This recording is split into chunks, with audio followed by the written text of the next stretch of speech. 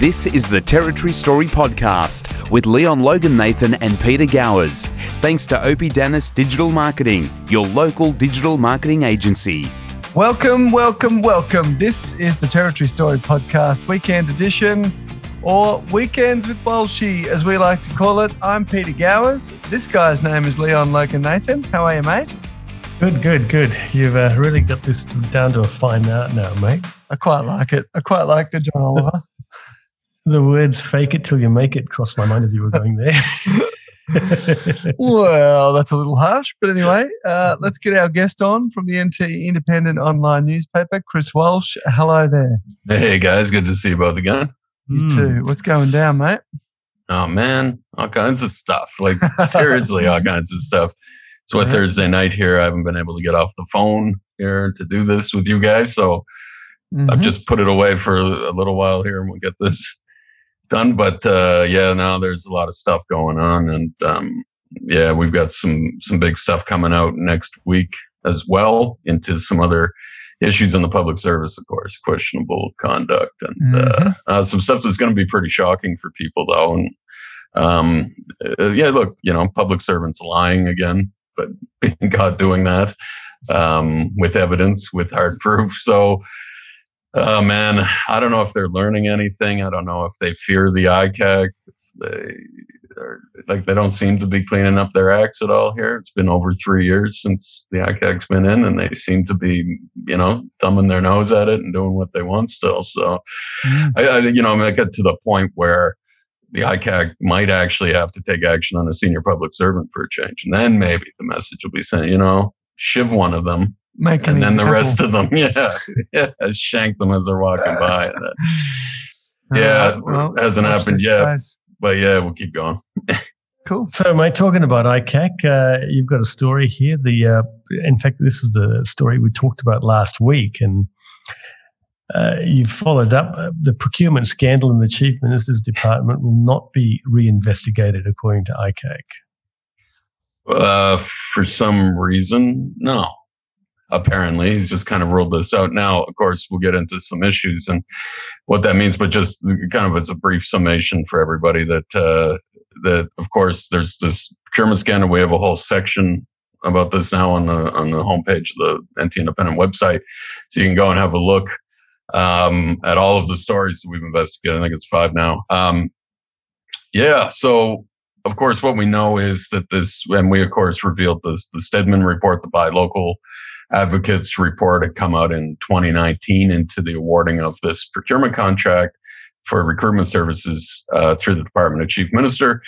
The Buy Local Advocate found that the Deputy Chief Executive of DCM, Maria Moore, and Director of Governance, Karen Batten, had altered the tenderer's scores at one point with no evidence. He said that their actions were not defensible and that the breaches of government procurement processes failed to reflect fair dealing or best value for the territory.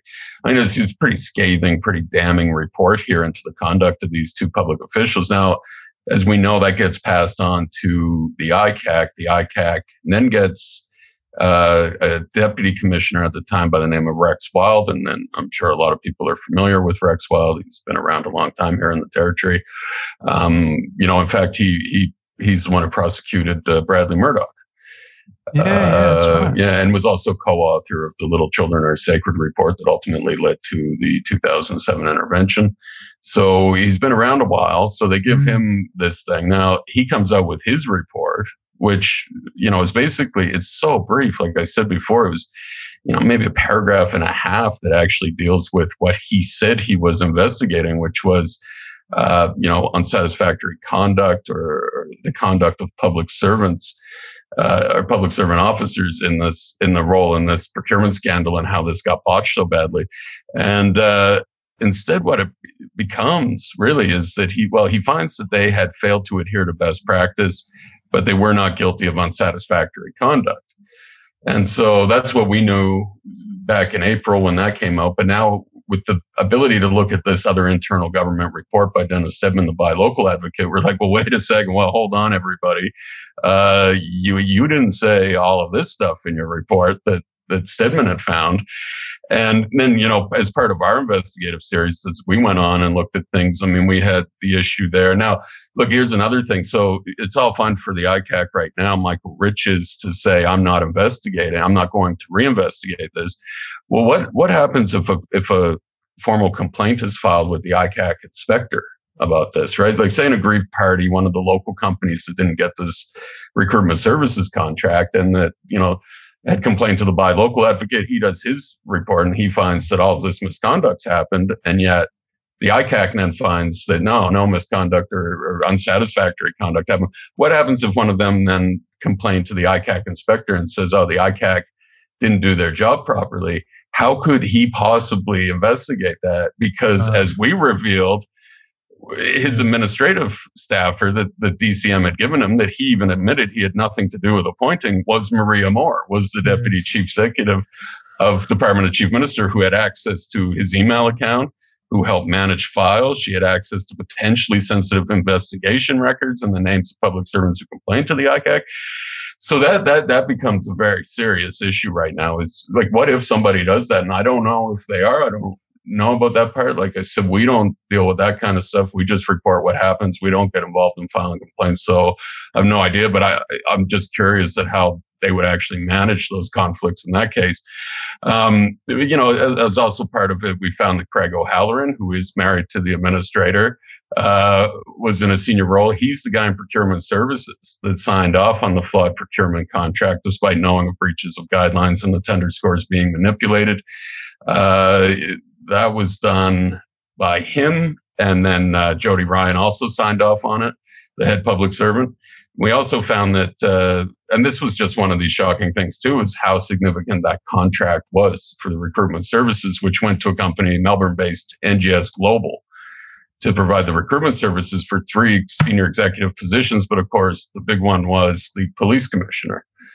And then there were some potential conflicts. We said potential conflicts of interest raised, and whether or not Jody Ryan was involved at all with that appointment that would have been recommended by the recruitment company. We still don't know why, when this is all said and done, why they needed to go with NGS Global so badly, when Stedman found they had never done work with the NT government before, and that, and basically that a local company could do it. And even you had Craig O'Halloran, it appeared in one of those stories, saying that he thought a local company could do it, but then they altered the scores and he said, oh yeah, whatever. And he signed off on this other company, but we still don't know why that company was needed so badly. But then when you're looking at roles like police commissioner, you think, okay, well, how sensitive was that, and what happened and why?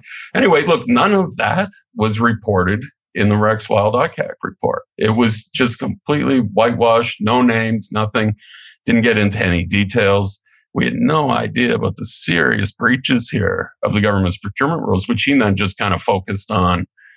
Oh yeah, here's some recommendations. The Auditor General's already made recommendations into procurement guidelines and how they should change. So I think a lot of people were let down with that investigation. And then once we started doing this, I think a lot more Territorians now probably have had their faith shaken a little bit more in the ICAC. I know that the office of the ICAC, hasn't probably been the most popular. I think a lot of people see them as not taking enough action at this point. That you're now over 3 years of operation, and what do you got to show for it? Not a lot. I mean, the Turf Club is the biggest for sure. The rest of the stuff, I don't know. Like, that was the question we asked. 3 years, why hasn't one senior public servant been held accountable for anything? Unless they're doing a massive operation right now, we don't know. And so this doesn't do any more good for the office of the ICAC or for Territorians to have faith in that office when the commissioner now has just kind of dismissed any type of looking at it again, revisiting these issues and making it clear for people to restore that trust. That was a question he didn't answer. I said, well, if you're not going to reinvestigate, how do you restore that trust with Territorians to feel that it's broken after something like this when they see what's gone on? Yeah. But that it appeared that the ICAC didn't investigate thoroughly, and no response on that. So, look, one of the things that he did confirm, I think his quote was from through his media person, and it was no explanation, just Commissioner Riches will not reinvestigate matters under the former commissioner where findings have already been made and the matter concluded. And that might be referencing as well, if you guys remember the botched report. I think our headline was ICAC stuff up. This was into the two City of Darwin employees who were also alleged to have manipulated a council procurement process to award a friend a job. And pretty damning on that one. They went pretty hard at the ICAC, but then they found out that they didn't afford the women natural justice, that their responses, if you guys recall, were lost in the junk junk mail. Yeah. So, and that's almost comical if it wasn't so serious. But, just this week or last week, the ICAC inspector, McClintock, his report came out and he mentioned that, because that was brought up as a huge failure of the office. And he suggested that, quote, thought might well have been given to contacting the woman's law firm prior to the release of the report. When you're writing this report with adverse findings people and they don't respond, but they have a lawyer, maybe you should contact the lawyer and see if they're good without doing it. Now, look, here's how these things are connected as well. They were both authored by Rex Wild. So both the procurement scandal in the Department of Chief Minister and this other botched investigation into into procurement issues with the City of Darwin, the council, both by him. Look, he's a respected lawyer. Like I said, I pointed out some of the things that he's done here for years. I went to him with questions. We tried through a lot of different avenues to get these questions delivered to him, including we sent all of the questions to the office of the ICAC, and they responded, Mr. Wild does not wish to engage or something. So he didn't want to explain himself to Territorians on all these issues. And again, like the other thing I said, look, this guy's a former DPP, Director of Public Prosecutions. I mentioned the Murdoch trial that he handled successfully. One of the issues, though, they recently appointed him, as I said before, to this, to be the chair of the parole board. And, this is months after he's done investigating the most senior public servants, and the government turns around and gives him this appointment. I've asked him those questions, just explain to people, it's just a bad look. Like you said, Pete, beyond reproach. And the perception, the optics of everything. So look, we gave him an opportunity to respond. He chose not to take that. And that's unfortunate, but I think we're all left with this mess with a lot more questions than answers. And it just seems that this is going to be another thing that's it. It's over. It's done. It's exhausted. And guess what? No consequences. Yeah. For anybody. Just a question on the inspector. You said the annual report was handed down recently, was it? Or it was that's right. Yeah. Right. And was there any mention of Maria Moore as his? Funny, it was. No, she's not there now. Right. I remember we were thinking it was too late for him to change it, so she's not in that position to give him administrative support. But her executive assistant is still doing it, and a woman named Doherty. Jane Doherty is still doing it or is now the DCM rep providing his office. Who's he? She is, she's an executive, not quite as high up, but she's, I believe, we did a search of the DCM annual report, and she's still, an executive there. I think she's on the executive leadership team as well. So there's still connections there. Connections, yeah. Well, and look, but he put that report in before we brought that to his attention, that there were conflicts there. And like I said, I think he was embarrassed, he got angry that he hadn't considered that before. So expects maybe some changes by the time the next annual report comes around. But again, what happens here? What happens if these things are investigated, complaints are made? How does he handle that? And they don't want to explain that. They got to be open with people about this so that we have confidence and faith in this. Most important of all institutions here. Yep. Hey, the other thing too, Chris, a comment and a question. Comment being ironic that the junk emails caused a problem again in the government. I seem to recall there was a NT Independent email that didn't get picked up some time ago. Well, funny you mentioned that too, because as we know, that's part of an investigation right now into the so-called cocaine sex scandal. Yeah. And it's very important, very crucial to establishing who knew what and when and how they operated. And of course, we did send them an email to the gunner's office with all of the allegations involving that MLA and that senior advisor, which they then said they didn't receive. But we know when we tried to FOI that's how we know it's under investigation. They came back and said, we can't give that to you and that was just the chain. Where did it go? I know that they received it because I sent it, but then where did it go? And they said, we can't give you that. It's currently under investigation by the ICAC. So interesting. And now that was in February. We were talking about that the other day. I mean, where's this investigation into Mark Turner and that whole scandal and Gunner's office handling of that seems to have, this is going to be another 18-month investigation. Meanwhile, everyone's drawing salaries and huge salaries and, I don't know. We're losing faith. You got to move. They got to be quicker on this stuff. So. Yeah, and the other thing too is the two ladies that you mentioned from the NT government. I know one of them was the deputy chief executive of some department, but did I hear you correctly that the other one is like the head of governance? Yeah, what's the director of governance? I mean, that's her title and information. Because, of course, remember, she's the sheer definition of the title would suggest that, like skirting anything would be completely against everything you stand for. Yeah, which is like the ridiculous part, right? Was that Rex Wild found that, they were just confused around these poor procurement guidelines. And it's like, no, these were very senior people that Stedman had even pointed out. So why did he do that too, right? I mean, there's a failing in the Wild report that if Stedman's report comes out, exposes that and shows it, but he thinks, this will never come out. Yeah. I don't know. Is that what he thinks? Yeah. Like, that's what we're asking him. Like, why the discrepancy between those two? I mean, you just look at the situation right now. Let's take everybody on face value. Nobody set out to do the wrong thing. Mm-hmm. And if the determination is that, well, they were just confused, then you got the wrong people in the chairs. Yeah. Yeah. Right? And that should have been in his finding. You cannot have it both ways. Yeah. Yeah. But instead he says, no. You can't have the head of governance involved in that and going, oh, they're just confused. No, sorry, that doesn't wash. Yeah, because that would be unsatisfactory conduct from somebody who should know better. Yeah, well, but they have their own definition of thresholds of what that means. But why he investigated just for that and not total misconduct or something, or incompetence has to be in there. And who does the department follow? Because if that's the leader, is it the next person down that knows all the rules and regs, or like where do you go from there? Yeah, you just got to stay one training course ahead of the next guy. All right. Well, look, just crazy. Let's look to the next story now, and a lethal blow for the tourism industry with the Alice Springs Masters Games set to be postponed again. Yeah, this is one that just kind of came out today. And the way the government worded this release was like they were talking about how great it all is. Yeah, it's going to go ahead.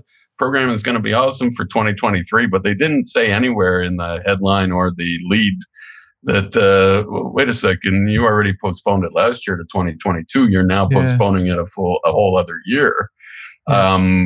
And look, it's not going down well down in Alice. And, this is one of these so-called big events that a place like that, especially coming through, the pandemic and the disastrous effects on the local economy and the tourism industry there, they were really looking forward to this. And now what this decision does is essentially to delay it another year, postpone it another year. Look, you had the head of Central Australian Tourism telling ABC Radio this afternoon that that's going to be $7 to $10 million right there, gone this year. And then you got a lot of other things going on at the time. And now, look, the government says they've come back and saying that the Alice Springs Master Games had to be postponed due to this decision. File says has been made in light of continuing uncertainty around COVID-19 and the impacts the worldwide pandemic has had on forward planning for the event. Now, that's a curious line, right? Yeah, it is. That's what's she getting at? I thought we were all going to be vaccinated here. Yeah. We got nothing to worry about. Yeah. I mean, we're in the easy lane here. And they've been saving lives and, controlling the free world. Yeah. Now, most of this Alice Springs Masters Games, as far as I'm aware, doesn't have international people per se. It's more, people from around the country, Australians from around the country coming in to take part in this. And, So I don't know exactly. Now, I guess like, you've got the issues that they're worried about Alice Springs, it being the center for all those remote communities to come in, right? And that maybe there's some concern there that they're still not going to be vaccinated in these remote communities by that time. And that heightens the risk of COVID getting in there. But like, we better have a solution or plan in place to prevent that by next year, you would think, but then to do it all the way until 2023. It's confusing. It wasn't explained well at all. Robin Lamley came out and she said, look, the residents reluctantly accepted that the games couldn't proceed last year and they'd have to be rescheduled to 2022, but pushing them back to 2023 is demonstrating zero government commitment to our Masters games and to our town. Alice Springs people are feeling the effects of a Darwin-centric government that is in debt up to their eyeballs. No National Aboriginal Art Gallery, no Masters games. This is a lethal blow to an already struggling tourism industry in Central Australia. So, yeah, hard to argue with that kind of. It's amazing that they still held out some hope that the government has got any thought on them whatsoever. I know. Have shown none so far. And I'm surprised that, crime wasn't mentioned, that they've just basically, remember the council has to train people in self-defense because the anti-government has given up on crime. And they're getting 60 new security guards, so maybe they were going to go to the Masters games. Look, just on this, the CLP, and there's some, I'm still not clear about some things here. But anyway, the CLP came out today and they're saying, look, the reality is this is about cost, not COVID. And they're saying the government's worried now about, I don't get that argument in a lot of ways. Like this, when has this government ever cared about the cost of anything? Exactly. Yeah. So what are we getting at here, guys? But anyway, look, they had their say, and they're saying that, the Masters Games athletes, volunteers, and spectators are the latest victims of Labor's deepening budget black hole, and comes after the era of Furor Games, as you guys remember, was put on the chopping block back in July. If Labor hadn't gifted $12 million for the dodgy grandstand deal, and then they got into this $35 million crims, $4 million on a playground at Miley Point, $3 million for the useless Kavanagh Street shade structure, perhaps the government would have enough money to support the Alice Springs Masters Games. Yeah. I don't know. Look, that's a great list of really bad spending decisions by the government, but I'm not sure that comes into play in this one at all. $3 million on the shade structure. I mean, I don't know how you could spend that much on it, given it's just some wood and some slap together. Well, but it was like special wood from Tiwi Islands or something that was like, it was very special. Right. And fair bit in freight then, maybe. Yeah, and then all the maintenance costs. Remember whatever that was, 50,000, 100,000 a year, something. And if if you've had the joy of walking under it recently, which I have, it bloody spits on you the whole time and drops water on you when you least expect it. Oh, that mister! They have those leaking. Going again. Yeah, and it's leaking. Yeah, and it doesn't work. It just hasn't been working. I don't know why they don't cut their losses at some point and say, all right, let's put in new plants here and get it done. Yeah, spend another $3 million on something else. 30 years, wasn't it? 18 years. 18 years is what that guy, the expert, came out and said that's when it'll be fully covered with that particular vine. Yep. Well, mate, let's flip back into the public service again.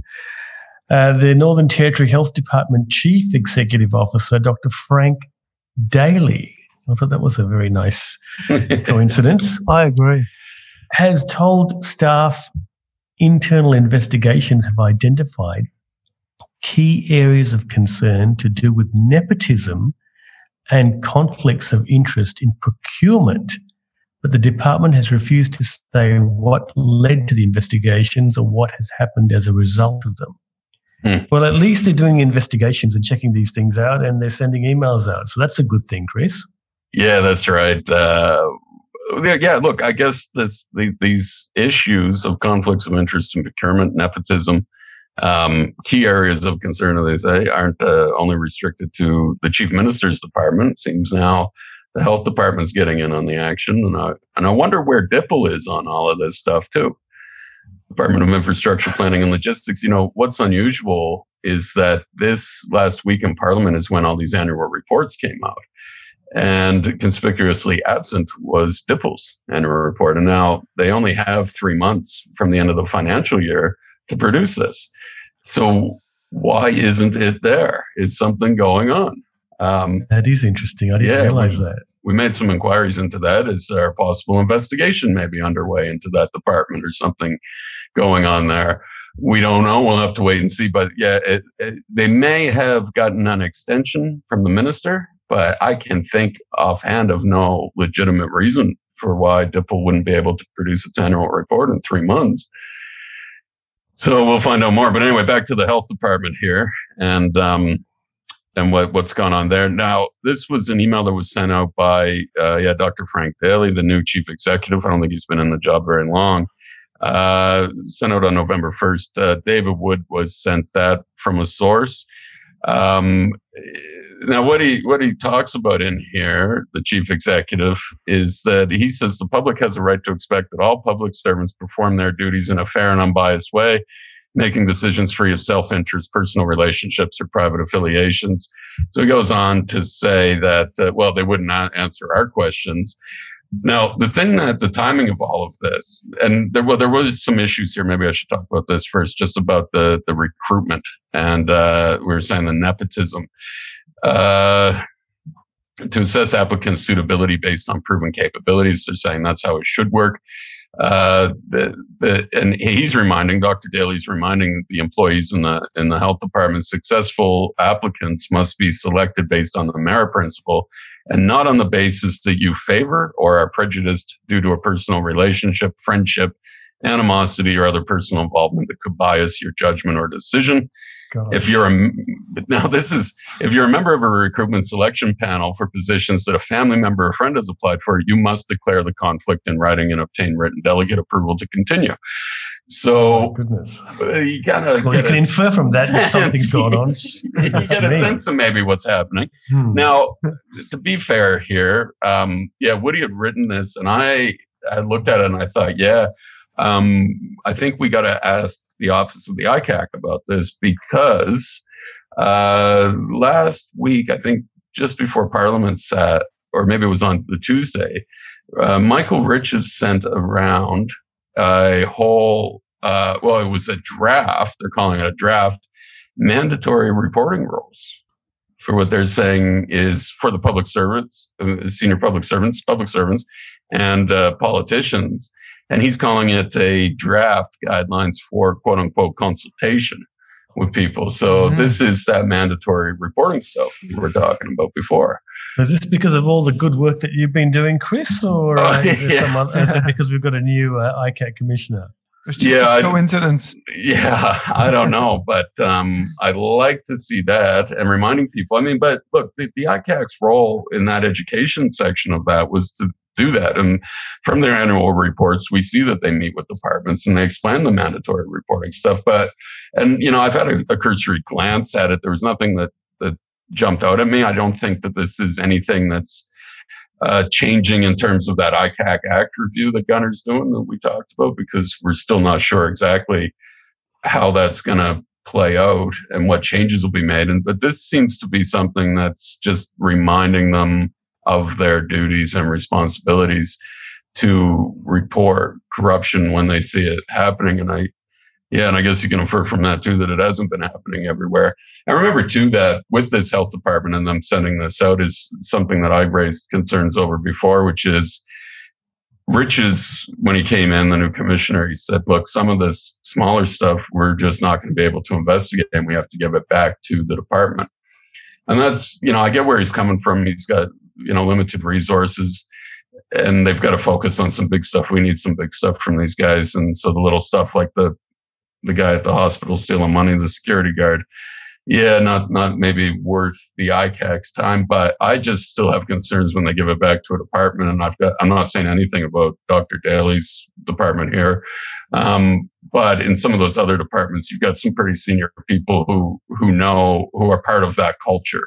And so to give the complaints back to them to investigate, I think that's going to be problematic. And I think a lot of smaller, that would be considered smaller, that's still big, maybe isn't going to get investigated the way it should be. And I don't know if this is part of that, but we'll just, be aware of that. The other thing that I heard this week, just getting back to Gunner's, behind closed doors secret review of the ICAC Act, where it's, fully expected he's going to cut some pretty important powers of the ICAC, is that, very real possibility that he could do that and pass it on kind of emergency measures at the next sittings of Parliament in December, and then wander off for Christmas. And we're left sifting through what exactly the changes are. But the opposition's gone to him and said, well, what are the terms of reference? How did this all happen? Are you going to make this public? When are you going to make this public? And they still haven't responded to that. So, I guess we'll watch for that in the early December sittings, that they could just completely change how the ICAC operates. Well, the problem that we've got is that based on the fact that the Privileges Committee is effectively useless, the Legislative Scrutiny Committee is effectively useless. Gone. Yeah. Labor seems to, whatever happens, in caucus, who the hell knows? But certainly outside of caucus, they step basically absolutely, march into line. There's no one out of place. If someone wants to vote on Steve Edgington being out of line in Parliament because he's questioned or made a comment about something, and they want to refer it to the Privileges Committee, they all get up and vote the same way. I mean, I don't know, maybe the CLP would have done the same thing. I don't know. But it's frustrating, because it makes it look like there's no one in government that actually has an independent brain that says, hey, wait a minute, this isn't right. We shouldn't be doing this. But I don't know. Pete, you used to talk about Labor. I think they can't vote at all, right? Correct. So not allowed to cross the floor as a party.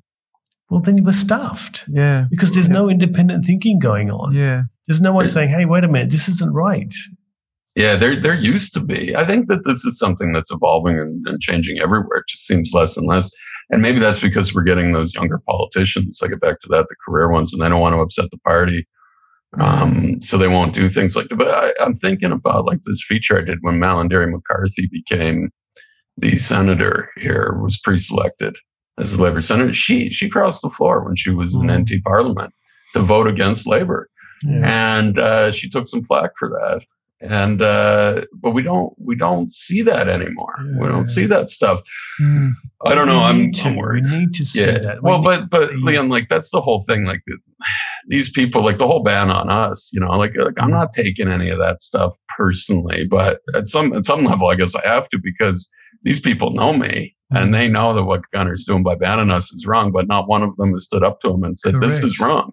Correct. You can't ban the free press, Michael. Go do something else, but you can't do that." No, one of them. So they have to be judged by their actions, and I'm and I think people like Kate Warden, who we've had on the podcast, who by all accounts just seems a reasonable and a hardworking person. Why would Kate Warden buy into this? Why would Kate Warden, vote for sending Steve Edgington to the Privileges Committee over something that just appears to be so ridiculous? Just on that, just a thought that I had about that, and I don't know when that went on there. I remember that came up in question time, and then I guess later that night I didn't see that part where they came back and they referred him, and it was Chancey Pake during question time just making an ass of himself, really, and going after Edgington and saying, "No, you misled Parliament." I'm not sure that somebody who is in opposition, backbencher, can mislead Parliament when they're just talking about government funding somewhere. And he was saying, no, I was there. I was the mayor of the region and I know where this funding came from. So it was really an impetuous thing that Chancey did, and started attacking him and then saying, I'm going to refer you to privileges. I'm going to refer you to privileges. And then he tried and they couldn't do it. But here's the troubling thing, that the fact that they went back to that later and actually passed that to refer him means that the party got together and said they do it. The thing that just crossed my mind when they were talking about that last Friday morning on radio was, did Gunner do this because he's afraid of Chancey Pake and he's letting him get his way here? Because this is a stupid political thing to do. It is absolutely stupid. But is Gunner afraid that Chancey's going to lead some sort of revolt against him? We know that Chancey doesn't really like Gunner personally. that if there was anyone in that caucus right now who maybe would, and this guy Chancey came out an ABC story a couple of years ago that John O'Gibson had done, that he was in there talking with Scott McConnell and Jeff Collins in these chat groups at the same time, and Ken Vowles, where they were criticizing Gunner on these groups. Like, let's not forget, Chancey Pake was part of that, but Chancey got to keep his job. And now we know that Gunner's flown to Alice Springs to meet with Chancey. Some party insiders said months ago, when things were quite rocky for Gunner's leadership around the cocaine sex scandal. So I just wonder, politically, it's such a stupid thing to do. You would only do that to do it as like a favor to a member, because he knows that politically that's damaging his own party. They look so petty and stupid. So is he doing it to keep Chancey happy? And that's curious. But getting back, and just, can I get back to what you were saying though, Leon, about, the lack of integrity and that these politicians have, where they don't think for themselves. They all follow party. I just got another issue that I find funny that I got to raise from last week at Parliament sittings. And I couldn't say last week because it was Thursday night. I thought maybe they would bring it up, and they didn't. This whole procurement scandal in DCM, the CLP has said absolutely nothing. And we sent it to them. We talked to them. We know that they're aware of it. We said, why don't you get Gunner to call for Gunner to table the Stedman report so everybody can see it. I've got my own concerns because it was leaked to me that, of why I can't really give it up, because I don't want to identify sources and this sort of thing. But I said, do that, and the other media should get on board then. And then you guys, I'm sure, have your own questions. I'm just suggesting you try and get that for everybody to get. Nothing. And they said, oh yeah, we do have our own question. Nothing. They didn't bring it up at all. They had why is that? Yeah, why? Honestly, I don't know. But the speculation coming from people inside the CLP is that, and this is bad, and this isn't verified. We'd have to go to Leah for this, but that she has concerns about rocking the boat with the public service because her husband has a pretty cushy gig at the Waterfront Corporation, being the general manager there, Sam Burke. Is this a thing if Leah goes too hard after the head public servant, that there's not retaliation taken against her husband who works in the public service? I don't know. That's something that's been speculated upon. I'd like to know the answer. And what we will have to ask her is, why didn't you bring this up? Why have you stayed silent on this the whole way through?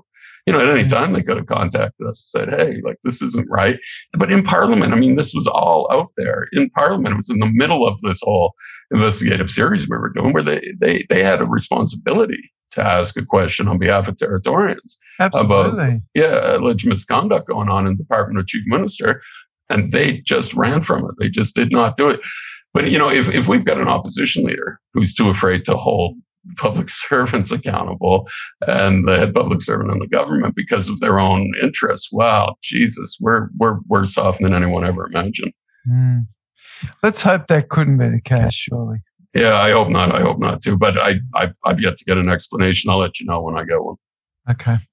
All right. Look, let's move on to the next story. And a health alert has been issued after a spike in gastro cases that are being caused by the rotavirus. I kind of. That virus looks familiar. Yeah, that's right. I was looking for an image of that on our image site, and I was like, "Wow, yeah, I'm right." It does look. It's got the spike protein there, Chris. Yeah. Look, a virus is a virus, Leon. Leave him alone. What can you do? No, there were numerous images similar to this. Yep. This was definitely rotavirus. Yep. But I sent this to my wife when they put out the release about it, because oh God, we don't forget a couple months ago when our little toddler came home and started vomiting, and we're like, oh geez, and we're helping her. And next thing you know, I'm vomiting. I can't get up the next morning to go on to work. And It was horrendous. It was horrendous. And then by 4:00 that afternoon, when I finally mustered the energy to get out of bed for the first time all day, then my wife had it. So, and then she was saying that, these moms groups and stuff were saying that it's going around. Well, then we got this, and You see that like the health officials issuing this alert now after the virus skyrocketed to 91 cases since September 1st, which was up from 3 over the same period last year. So something's going on now. Whether or not that, the symptoms are whatever, I don't think we had rotavirus. Of course, my daughter is vaccinated, and this is one of those mandatory vaccines that all children get.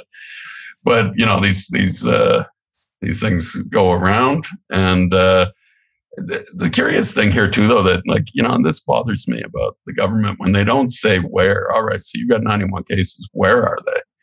Yeah. Well, they didn't say in the whole statement. Like, is it in there? They're saying a fifth of the cases are children under 10 years of age who were not vaccinated against rotavirus. Wow.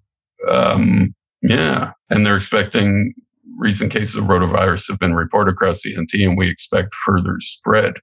So there you go. You got another virus to watch out for around here. The anti-vaxxers will be out marching on this one shortly as well. Yeah. We want the right to get the rota. Yeah, we want the right to vomit. And what is it? The symptoms are not pleasant at all on this one either. It includes fever, vomiting, and watery diarrhea. Maybe, is there any other kind? That's a good one. It's extra oily. Oh, gee. Yeah, so all right. Get vaccinated. Mate, we're going to finish the week with a story by our David Wood. Police Minister says NT cops being the best in the nation is the reason attrition rate has doubled. You don't even need to read the sarcasm in that one to get a laugh out of it. Oh, my goodness. Well, the spin doctors are out in full force, aren't they? Look, so she made these comments in Parliament. Now, of course, she didn't get referred to the Privileges Committee? Yeah, because that's obviously a lie. Or no, she was just joking. That's misleading Parliament. Yeah, it is. That's misleading Territorians. It is, considering, and look, that story got a lot of reads, and the story that Woody did before got a lot of reads. And so that's Manison's response to that, right? But I think it was on Friday we put up this, that NT police officers left the force at double the rate in the last financial year, with the trend continuing in the latest quarter, the annual report shows. So we had a look at the police annual report.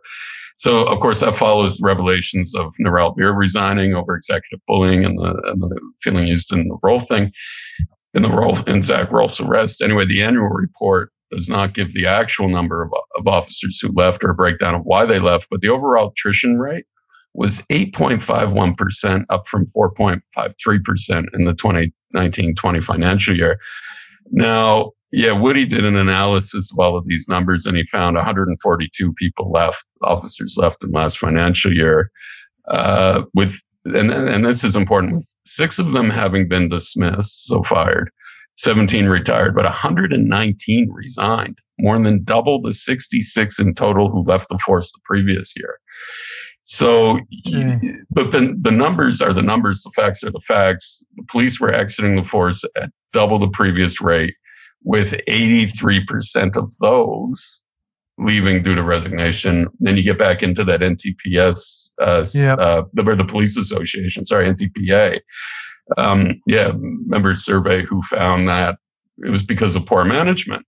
Well, nobody asked her about that, to my knowledge. I mean, we don't go to the press conferences, but no one asked the minister, like, what the hell's going on with your commissioner? If everyone's leaving because of him, and by, extension, you, what the hell's going on here? Are you going to sack this guy? How are you going to, is one man as a police commissioner worth more than 142 that are walking out because he's terrible every year? Yeah. And the numbers are getting bigger. But how do you know it's because of him, though, Chris?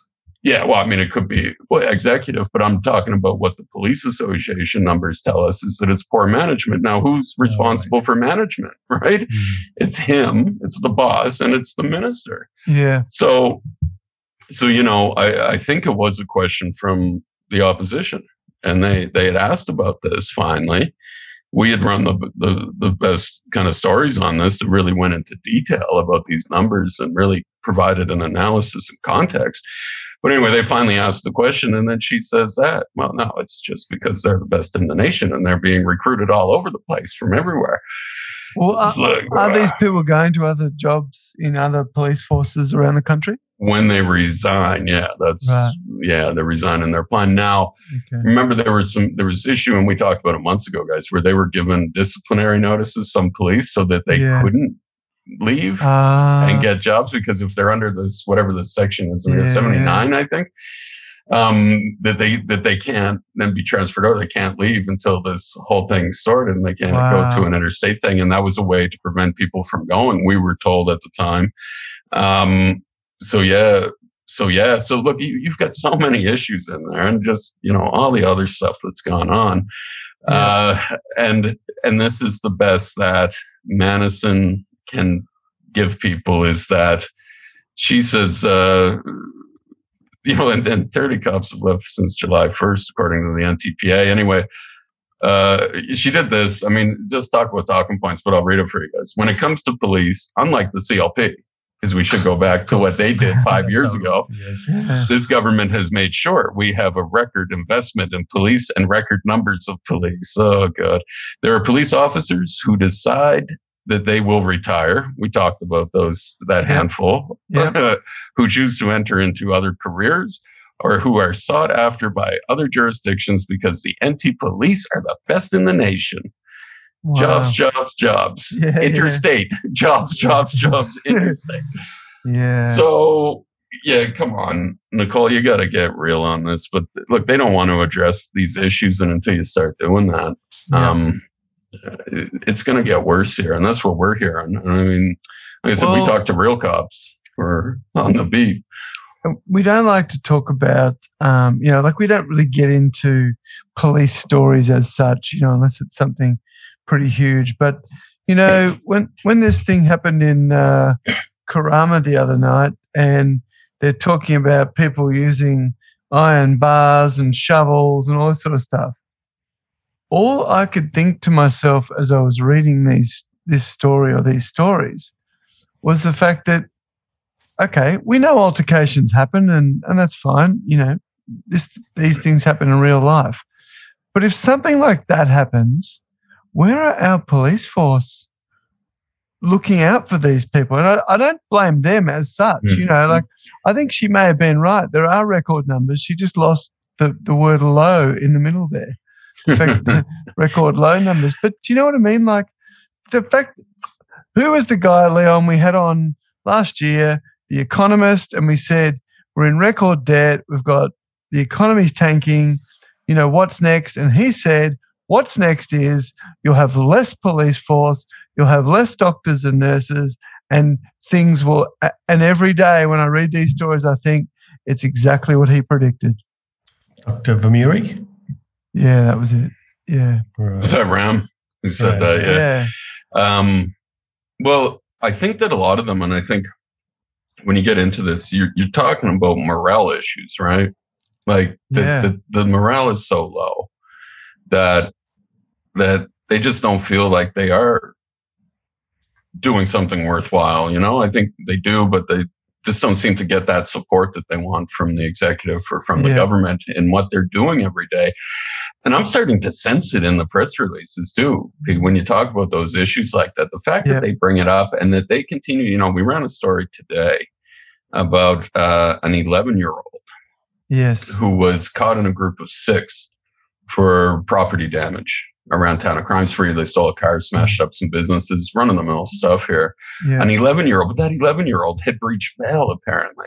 And then there was... Yeah, an 11-year-old was out on bail. I didn't even know that was possible. Now, the other part, they had then a 10-year-old, but apparently the 10-year-old hadn't had a prior or anything. And a couple of 12-year-olds were mixed up in this too. They're stealing cars and smashing into businesses. But the fact that the police are kind of putting that out, you kind of get the sense that they're saying there's nothing we can do. And it was an interesting interview this week on Mix with, I think it was Laidler is his name, a cop here. It's mentioned in this story about the 11-year-old, because talk about a cop who's getting frustrated about this. Now, he was talking about, this is very interesting. He was talking about, He's the Assistant Commissioner for Regional and Remote Policing. Craig Laidler earlier this week expressed his disappointment over apprehending youths who are involved in property crimes. He said, we're remanding them in custody. There's no issues there. But these are property offenses. They're going to be released from custody at some stage, even when they're sentenced.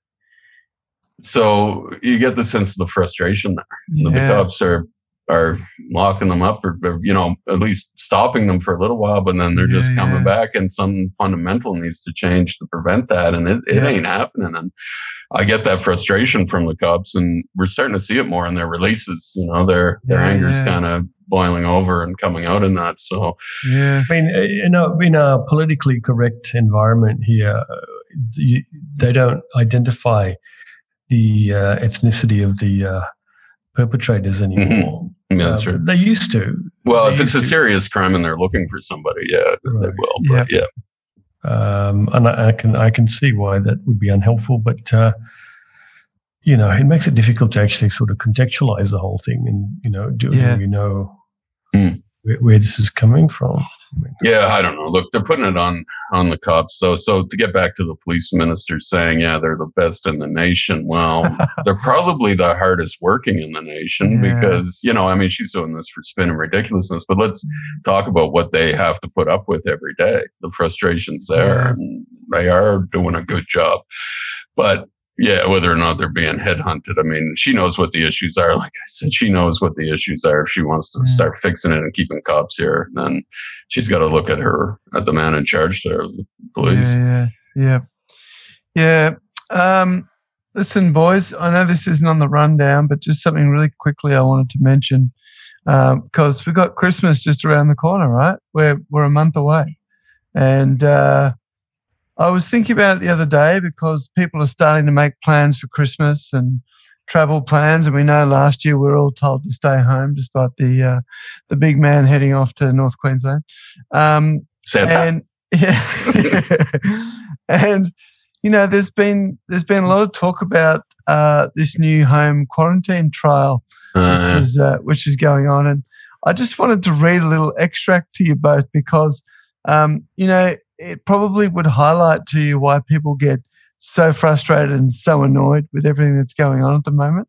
Yeah. And I came across this little doozy through the NT News the other day, but also on ABC, and the Chief Minister had revealed that 40 to 50 people are currently participating in the NT's home quarantine trials after weeks of basically the government not saying anything.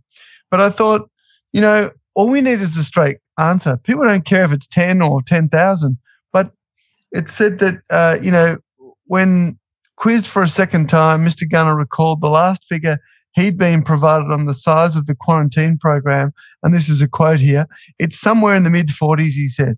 It also changes every day, the numbers, so it fluctuates. I need to have confidence in those numbers in there, and I've got that confidence. Mr. Gunner said the trial had been so far successful. At the moment, I've had no negative feedback. I've got a formal meeting this afternoon. I'll get more feedback, but my main questions are going to the practical side. I just find, we always talk about the way he talks, but just answer a goddamn question, mate. That's all we want to know. Yeah. What's happening? How many people are doing it? And is it likely to continue? Because it's going to affect people in the coming months. Yeah. Yeah. Well, exactly, Pete. And I think that's the frustration people have. But this trial seems to be ill-conceived, I guess. And if you can't explain how it's, well, why is it fluctuating? Correct. Like that doesn't make any sense at all. Look, that sounded to me, and I'll go back to my, broadcasting training. Yeah. That sounded to me like someone who was thinking on the run, didn't have the answers, and was just clutching at straws. That's how those answers appear. Yeah.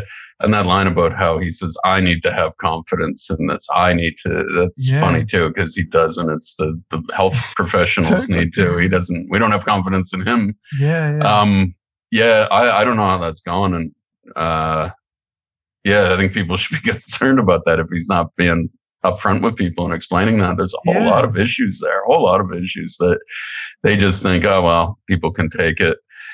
They'll just have to deal with what we're giving them. But I don't think that's enough, and that's where he's losing. Correct. battle here. And either you do know or you don't know. Yeah. Like if you don't know, that's so much better than all the other waffle that we get around it.